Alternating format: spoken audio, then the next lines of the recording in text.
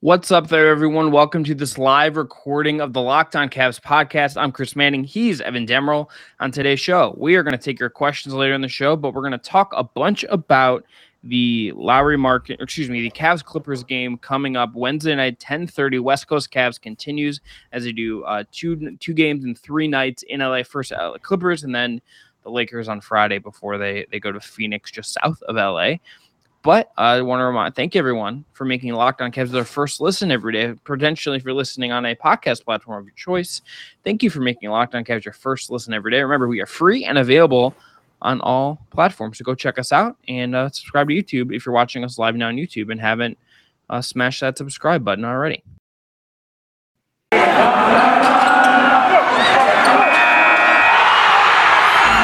You are Locked On Cavs, your daily Cleveland Cavaliers podcast. Part of the Locked On Podcast Network, your team every day.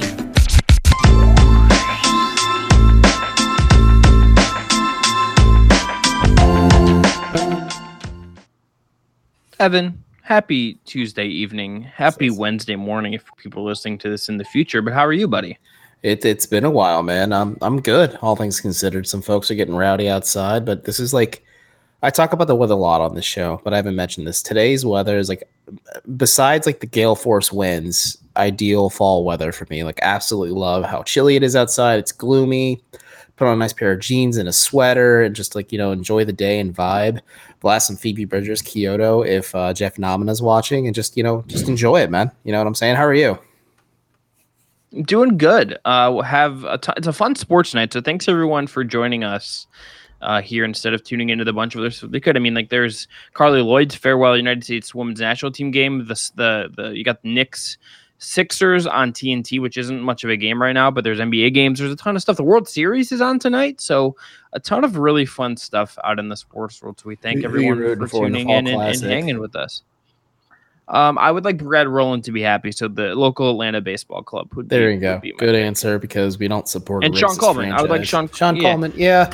Well, Sean is the bane of my existence. But yeah, other than that, rock on, man. Yeah. Go Atlanta Baseball Club, change your name, drop the chop, and let's just move forward with it. There's quite a crazy Rob Manfred quote out there about that, but that's not what we're here to talk about. We're here to talk about Cavs Clippers. That takes place 10:30 p.m. Eastern Standard Time for those of you either young enough or crazy enough to stay up late and watch this sucker live. Evan, Cavs are continuing this road trip. They came off a win in Denver. As everyone knows, you can go check out our last episode for information on that. But we go into this Clippers game. Clippers are 1-2 on the season. They've only played 3 times. Cavs have played twice. They will likely roll out a starting lineup of Eric Bledsoe, Reggie Jackson, Paul George, Nick Batum, and I believe Serge Ibaka. They started Zubac against the Blazers last night. Ibaka was out in their last game. Listed as out for tomorrow, but they will start Zubac at center. They beat a Clippers team that is not performing all that well.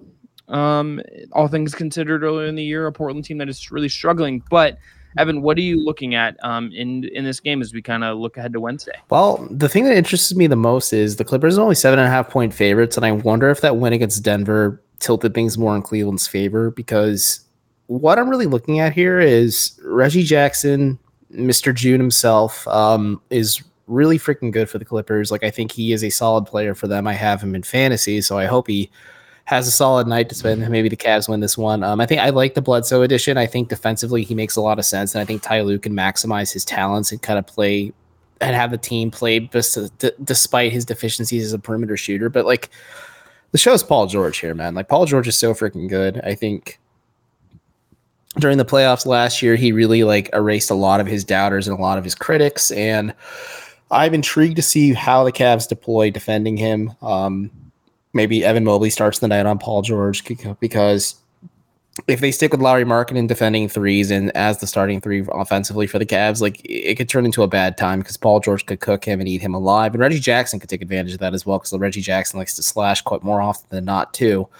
Like Zubac, even if Serge Ibaka is available, like, neither of those two are huge legitimate threats for the Cavs. Like, I mean, Zubac is a very good player. He's what I hoped Ante Zizic was going to be when he was with the Cavs, but alas, either way. As far as like a burly drop back center who like he's kind of what you want if you're gonna not defense and rebounding at like a decent rate.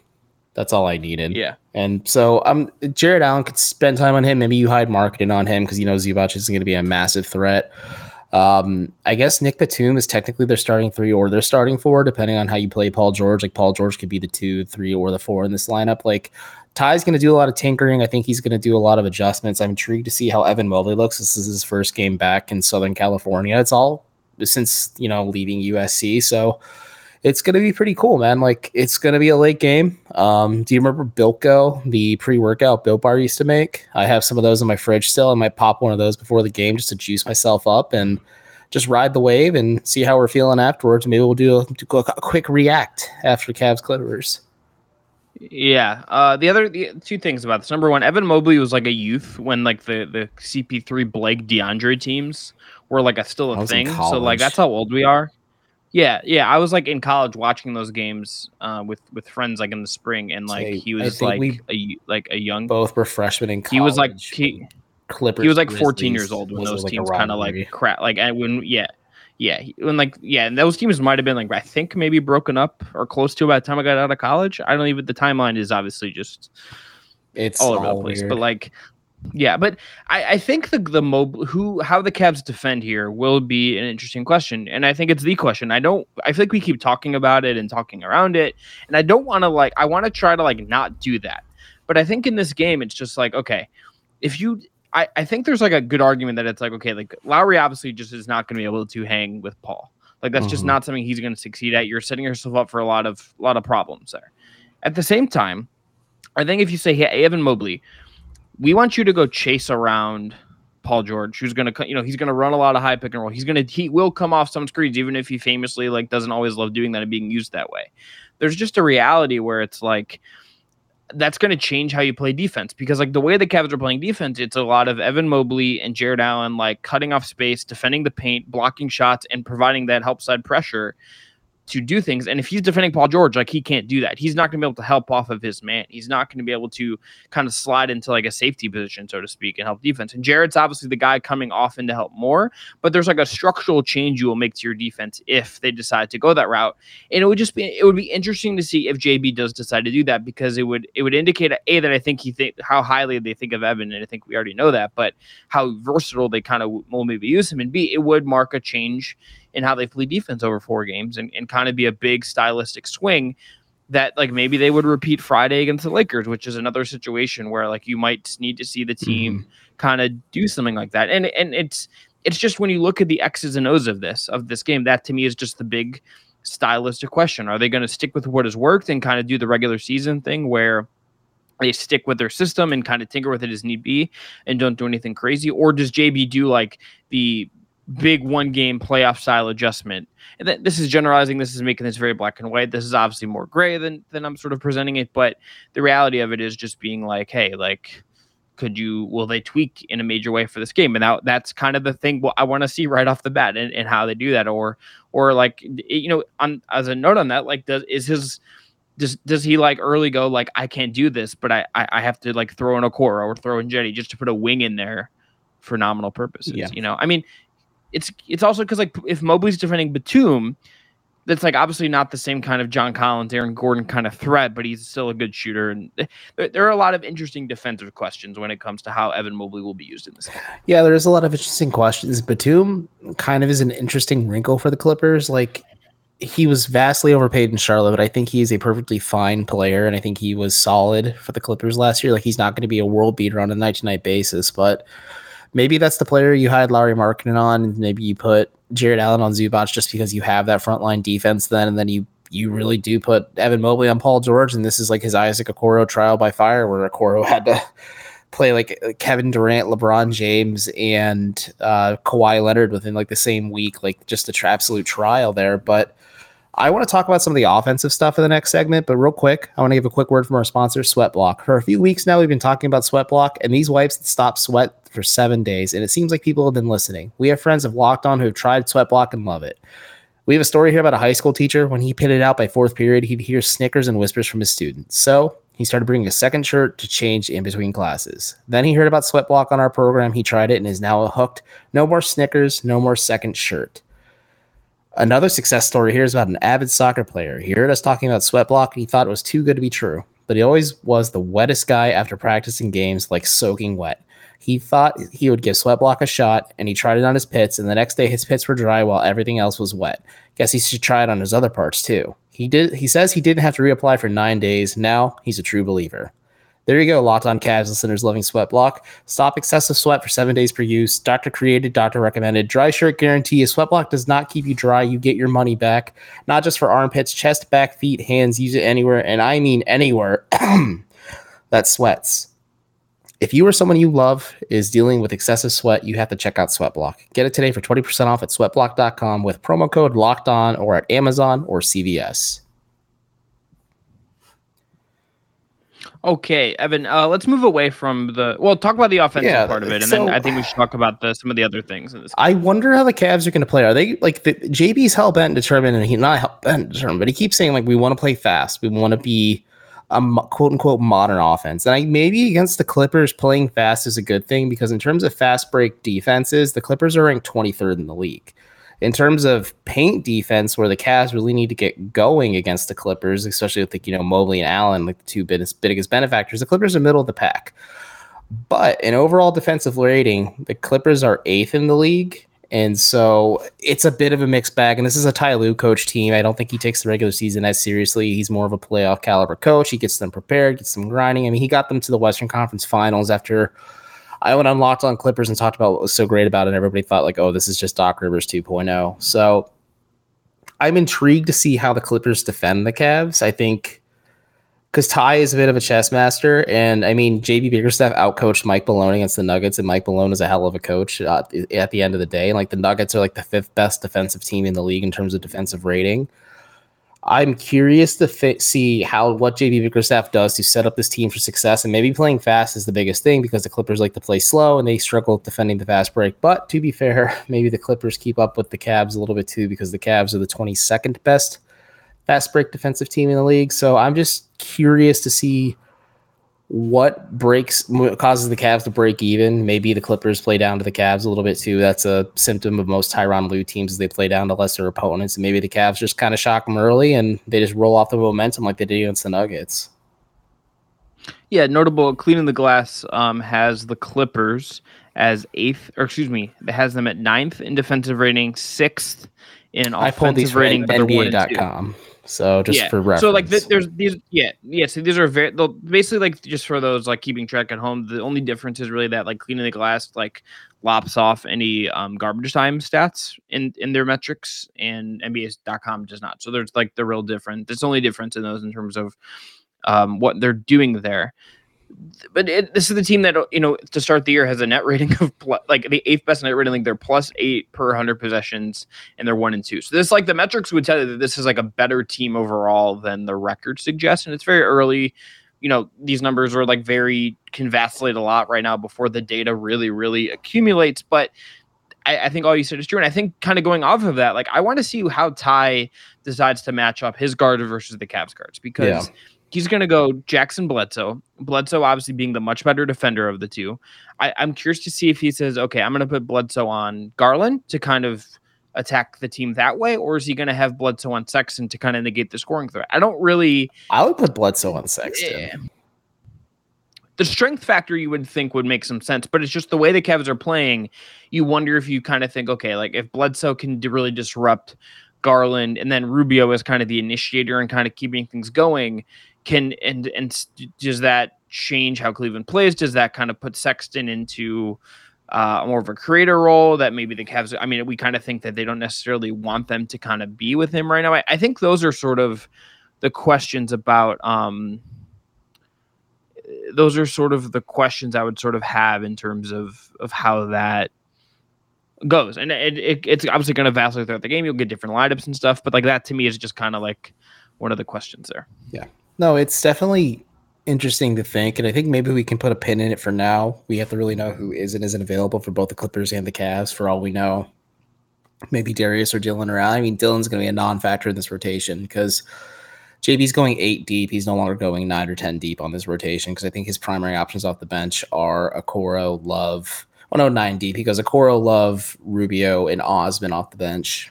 And that's really it. Like Dean Wade maybe will get some spot minutes every now and then, just depending on if like Kevin Love's off and you just need to look somewhere else down the roster for some 3-point shooting and size. So I don't know, man. Like, got to see who's available for tomorrow's game. The injury report has not been submitted. Last I checked, I'll do that as we talk. But what did you want to pivot to before I cut you off? Oh, that was what I just said. I wanted to pivot to was Okay. the Bledsoe thing. I there's also just like I think it's just see how the Cavs follow up. Oh, Isaac Okoro is doubtful with a left hamstring strain against the Clippers. Okay, so let's just break that down. That obviously changes the rotation. I would guess you would expect more minutes for Jetty Osman. You would think it's just kind of the guy already in the rotation, and then like, does this give Lamar Stevens a chance to play as kind of like a Okoro, like dollar store Okoro? Does it give like is Windler listed on the injury report at all, or is he? It's not. It's Isaac Okoro is listed as doubtful with a left hamstring strain, and then Taco Fall and RJ Nembhard are with the Cleveland Charge because they're starting their season soon. Yeah, so notably on Windler, I think very quietly they did not pick up his player option, if I'm not mistaken. Nope, I don't think so. I'm gonna look at the deadline for that. I didn't get a release, and the deadline has passed because the season has started, if I'm not mistaken. I could be incorrect, but Okoro having a hamstring strain is obviously tough. That changes just how the rotation will be. It changes sort of what we could learn out of this game, and I think it just makes the game more challenging for the Cavs in a lot of ways. Correct? I mean, I think it does. That will change just how. I would imagine it. We've seen JB. I think over the first couple games, I haven't finished my visualization for the Nuggets game yet, so I haven't quite like got to look at this in like a spreadsheet form to kind of like map it out color wise. But like my brain is telling me, thinking about those games, that we're seeing different kinds of lineups. We're seeing JB kind of mess around a little bit and trying to figure out what works and what doesn't early, and this obviously Okoro was a constant of it, and we haven't seen him. This is just going to change, his availability in every sense of the word. And I mean, even if he's going to play, a hamstring is going to hamper what Isaac kind of is, like in terms of his motor, in terms of his ability. And like, you would think he would be a guy that the Cavs would be like, hey, can you just stop Reggie Jackson from going off? It's typically October 31st for fourth year. So because like Darius, Isaac, and Dylan have not been picked up yet. So the Cavs have till Monday to decide. This is the tricky thing with us recording live. So Cavs PR, don't yell at us when you hear me mess up first, not Evan. But like, that's coming up, and I would like to see Dylan, I think, get a chance. I would just like to see it. Yeah, I would too. Just for fun. Yeah, I mean, like, what do they have to lose? They guarantee his option. What if like they use him as a little bit of trade bait too, to motivate a team? Like, I don't know, man. As the Magic continue to keep losing, maybe getting Terrence Ross is an option for the Cavs. Like, they try and package some contracts together, and they include Dylan Windler maybe as like a rehab sweetener for them, because like they took that swing with Gary Harris too as a rehab option in the Aaron Gordon trade, who was much more expensive. Yeah, I know, but that's Gary Harris. That's what I'm getting at, though. Is like the Magic suck. Really, they're not trying to win. The Magic aren't trying to win. And they can take a long look at a player like Dylan Windler, maybe give him some serious burn, maybe send him to the Lakeland Magic if that's still their team location. I'm not 100% sure off the top of my head, but there's options there. And I don't know, man. I wouldn't see why they wouldn't do it. But at the same time, I'm just curious to see what the next steps are. Like, maybe Windler does get more minutes. Like, with Isaac Okoro being doubtful, like, if I were the Cavs, I wouldn't play him, especially if it's a hamstring thing. I would give the minutes to Lamar Stevens, though, if I had to pick. Like, gun to my head, had to pick. Yeah, I think I would too, but I would like to see both at some point. I just think it'd be fun, and I think the season's a data collection season, but the season. Just before we go on a break, and people in the chat that are watching live, please hit us with questions. We probably can get like up to two really good questions if we get them. Beyond like, did this save JB's job? We're not going to get into the narrative stuff, but if you have some really good Cavs questions, or even just one really good one, we'd love to get to those in the third segment. So now's the time. Drop those below if you're watching live. If you're listening on your favorite podcast platform or watching on YouTube, then you missed the fun, and you should come hang out next time we do this. For sure. But I mean, to me, the season's just increasingly becoming about Evan Mobley. It's just like about Evan Mobley for me at this point. So like, good. I have a piece that's going up at Uprock soon that I'm gonna throw up the doc. You can see my pen notes because I'm 90 years old and print things out and then self-edit them. It's just basically the concept is like Evan Mobley's the present, past, and future of what the Cavs are gonna do here. And like hot take might be like I think it's like pretty clearly the best Cavs prospect they've had since 2011. Like the best like rookie they've had since 2011. Yeah, I agree with that. I think with how Andrew Wiggins panned out, if you look at Andrew Wiggins as when he was drafted in terms of potential. That actually played for them and then like had impact. I think it's pretty clearly like he's the guy that is like, for like sure. He's right away. Good. Yeah. But Chris, and you know maybe what the else best is like good? Bill Bars. Or Bill Barr. Look at that. Look at Evan saving me from going on a tangent that makes this ad read go longer. And he knows I have a radio hit, so he's the king. But anyway, Bill Barr is the best tasting protein bar on the market. They have so many great flavors. Cookie dough. They have the pumpkin puff right now out. That's marshmallow with pumpkin flavoring and that great Bill Barr chocolate coating. You got to go get that. They have cookie dough chunk. I had a cookie dough one today. Evan remains just undefeated in terms of a protein bar. And look, not only Built Bar is the best tasting bar, but they're healthy too. 18 grams of protein, calories ranging from 130 to 180, only 4 to 5 grams of sugar, and only 4 to 5 grams of net carbs. Amazing flavors. They're all tasty and all healthy. So order today. Get that blueberry muffin. Get that pumpkin puff for your spooky fall season or whatever it is you like. And Built Bar, by the way, is the official protein bar of the United States Track and Field Team and NASCAR. I mean, can't get much better than sponsoring 2 elite groups right there. So go to built.com, use promo code LOCKED15, and you'll get 15% off your order. Again, go to built.com for your 15% off with code LOCKED15. Boom. Okay, Evan. So let's see if we wait on some questions here. I guess I'm going to start with this one from Daniel. Did these two wins? We can talk about this for the entire segment, man. Well, I think like I want to reframe the question because I think like I don't think like his job was ever like immediately like in danger in this sense, right? But I think I would think that this in terms of like the immediate pressure, the heat, if it was, I don't know where I don't like have like a good gauge on like where, if this was like an oven or a stove and we were like cooking some eggs in the morning, I don't know if the heat was like, say like really high. Cooking eggs on an oven, man. Like unless you're making like a nice quiche or something. Or like a frittata. Yeah. Like an oven frittata. Yeah. I mean, if you're cooking like some eggs on the stove and you got the like, do we flick the heat on way too high or is it like kind of so low and slow, like where you should be when you're cooking some eggs? Like I don't know what the number is. Well, see, in terms of JB, it's tough. I think maybe like publicly, there's a lot of people who are saying, they should fire him just based on the rotations and starting Lauri Markkanen and the fact that they looked pretty mediocre against the Hornets and the Grizzlies. I think that bounce back win, that was a really good win against the Hawks. Like they outplayed the Hawks and like it was a close game at times because like it's tough to defend Trae Young for 48 minutes. Well, in a game where they took advantage of Atlanta, like kind of struggling, not kind of faltering late, and like took advantage of an opportunity that presented itself. Like that's like the sign of like a team that has a little bit of legs to it. Let's put it this way. JB against Nate McMillan, who is a phenomenal coach. I think the Pacers will regret for the longest time letting him go. And then Mike Malone with Denver, JB outcoached both of them, like in both games. Like tactically, like really rode the momentum, rode the hot hands, played smart, played with really creative lineups that weren't.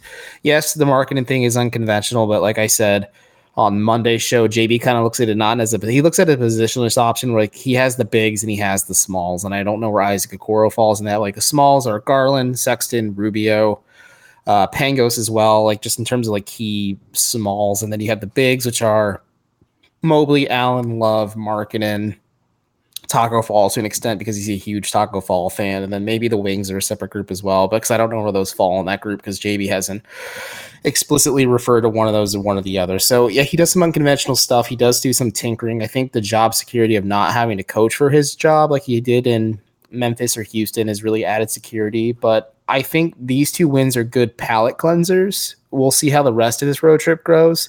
Because I was talking to somebody in the Cavs like before the schedule was announced. He's like, "There's a good chance we could be like 0-7 or whatever the number." You and I were like, a little yeah, we were shaky. skeptical. Well, he's just like, when Portland comes to town, that's like the next time they have a home game. He's just like, we could not have won a single game yet, and I kind of believed it just based on how the schedule shook out. Like, I'm just really high on what Atlanta's doing. I'm really high on what Denver's doing, and sans Jamal Murray, but I don't ever think JB's like coaching for job security, but maybe the seat's starting to get warm if the Cavs are winless heading back to their home game against Portland before they go on another road trip. So I don't think he'd be fired. I know the Cavs keep saying he's the right coach for this team right now, and I really genuinely do believe that in my heart of hearts. Like, he is pressing the right buttons right now and working well with a young team, especially for a coach who's notorious for not playing young players during his time with Memphis. So I don't know, man.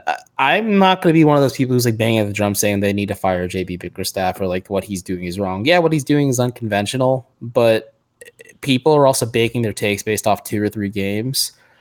We're going to do an episode when we're 10 games in where the Cavs say they're going to reevaluate their rotations. We're going to do the same to see what is and isn't working. And I think that's the right approach. You take a methodical approach because Kobe's made it clear as well. Like, COVID kind of skewed a lot of things last year. This is an evaluation period for the Cavs now. So why would you fire your coach in the midst of like the early stretch of the season just because things have looked kind of shaky for the first 2 or 3 games?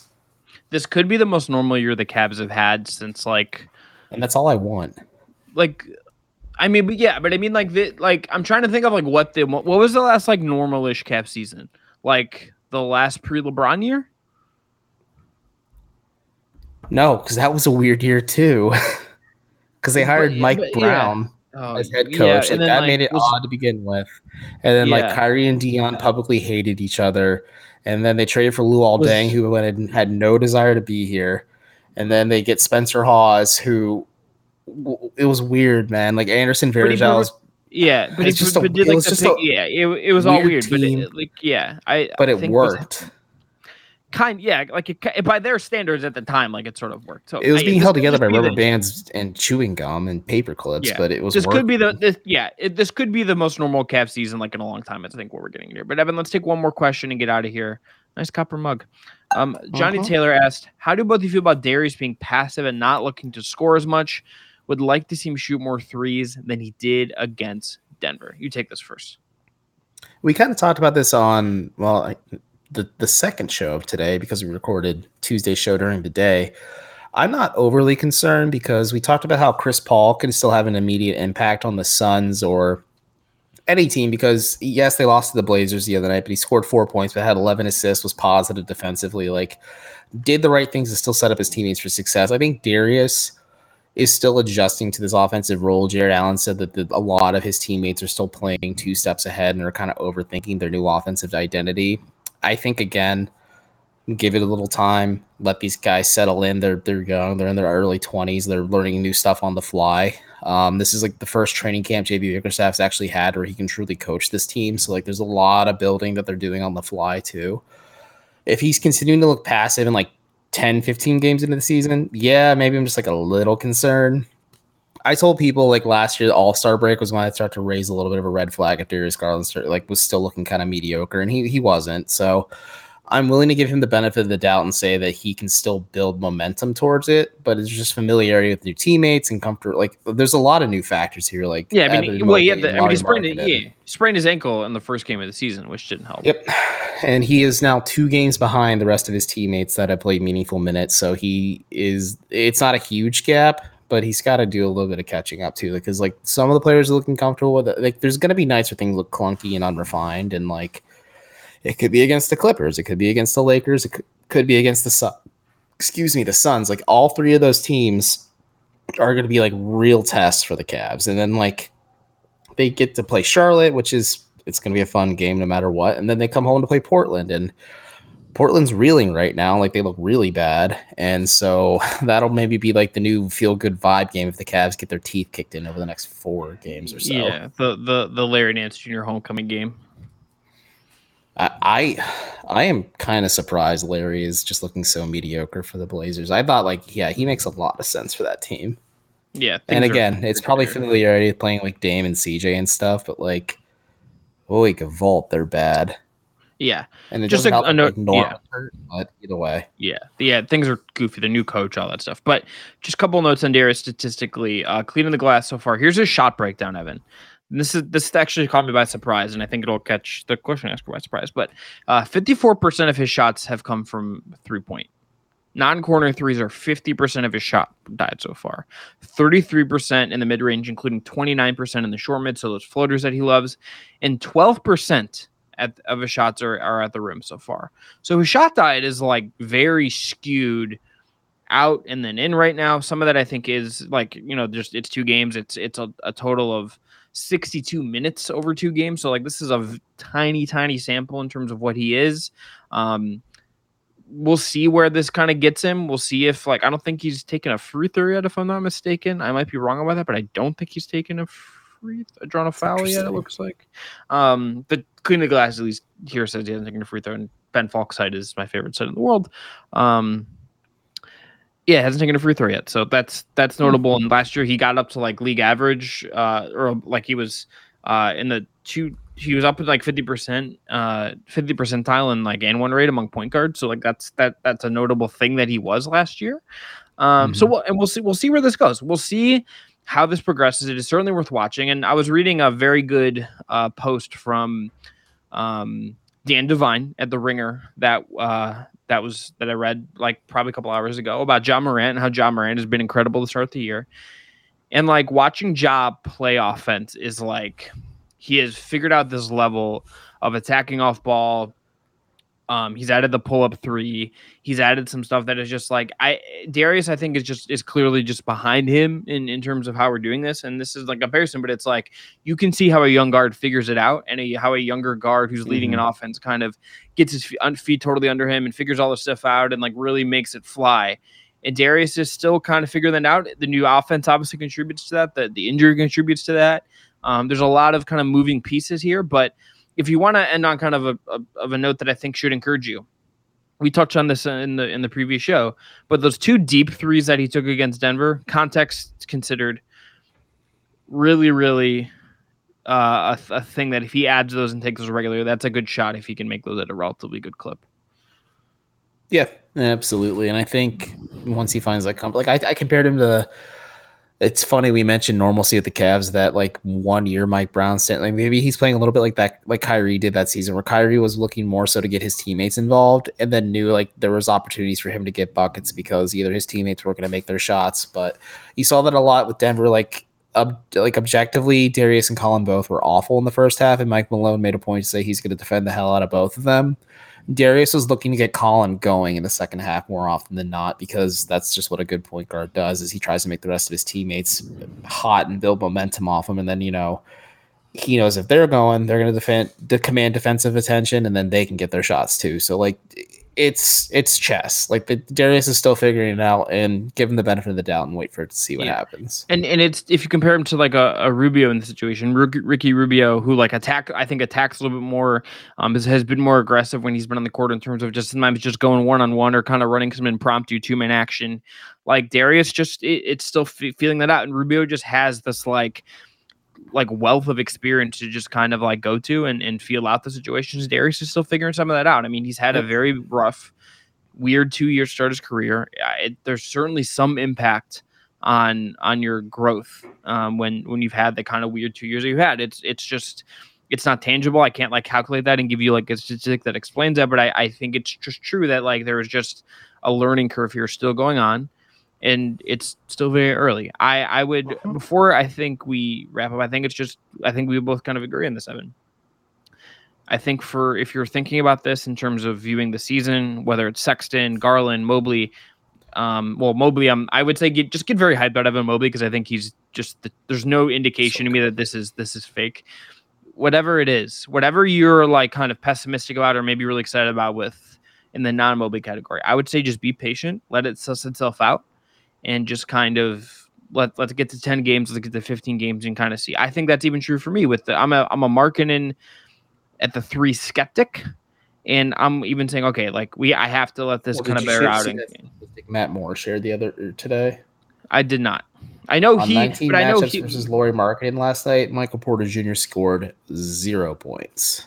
I just don't know. But it's also just like I just don't know if that's like real is the thing. I just like don't know if that's like something that is like more a fluke. than one game. Yeah. We need 10, Yeah. 15 games. Well, and Matt is who was great. You should read him at the Action Network. Go check him out on Locked On Nuggets. Also, like the first game of the season was like the Cavs can't start Lowry at the 3 anymore. Like he said that after the first game when they played the Grizzlies. So like, is what it is. Yeah, man. I think it's just tricky. I think it's hard to know right now, like if some of this stuff is just like fluky and it's just happening, or if it's like a sign of something that is actually there. And it's like, even if it's weird and unexpected, I think that's like sort of what that's the beauty of the early season. You're trying to figure out what is real, what is just like a mirage, and what is, like actually something we're going to not have to worry about in like 6 months because it was just a blip on the radar. But Evan, anything you want to plug before we get out of here? No, not really. Just if you're checking us out on YouTube right now, please subscribe, hit that notification bell so you know when we go live. If you're listening on any of your podcast platforms, if you're Apple Podcasts, give us a 5-star review. We really appreciate it. And if you're listening, like Chris said, we have a pretty large audience at this point. If all of you like just took the time to create a YouTube account and cook those books, as one Justin Rowan would say, we would have a substantial base of subscribers too. And I mean, like we stream this everywhere. It's on Facebook, it's on Twitch, it's on my Twitter account. Like we're doing this everywhere, folks. We'll try and do these more often, but thanks for sticking with us. Thanks for making us your first listen of the day, your first watch of the day as well, if you're checking us out on YouTube. And yeah, that's pretty much it, man. We'll just see you soon. Yeah, everyone, thanks again for tuning in. As I just looked, we're at 399 subscribers on YouTube. Be the 400th. Be the change in the world. And look, thanks again, as Evan said, for making Locked On Cavs your first listen every day. Our next episode, we'll go through the Clippers game, TBD, and when we're going to record them. We're going to go into the Clippers game, look ahead to Friday in Los Angeles when the Cavs will stay there. And I'm curious to see if Jetty Osmond gets a haircut like he did last time. They had like a long road trip in LA when he had LeBron's barber, and he's got that little like man bun thing going around. Let's see if he gets a cut and comes out looking trim. But also now go make your second listen or watch of the day, Locked On Fantasy Basketball. Josh Lloyd hosts the #1 daily fantasy basketball podcast on the planet. It is free, just like Locked On Cavs, and available on every platform. Until next time, everyone, thanks for tuning in. If you're listening on a podcast platform, as Evan said, thanks again for listening as well. And until next time, it's been Locked On Cavs. Peace.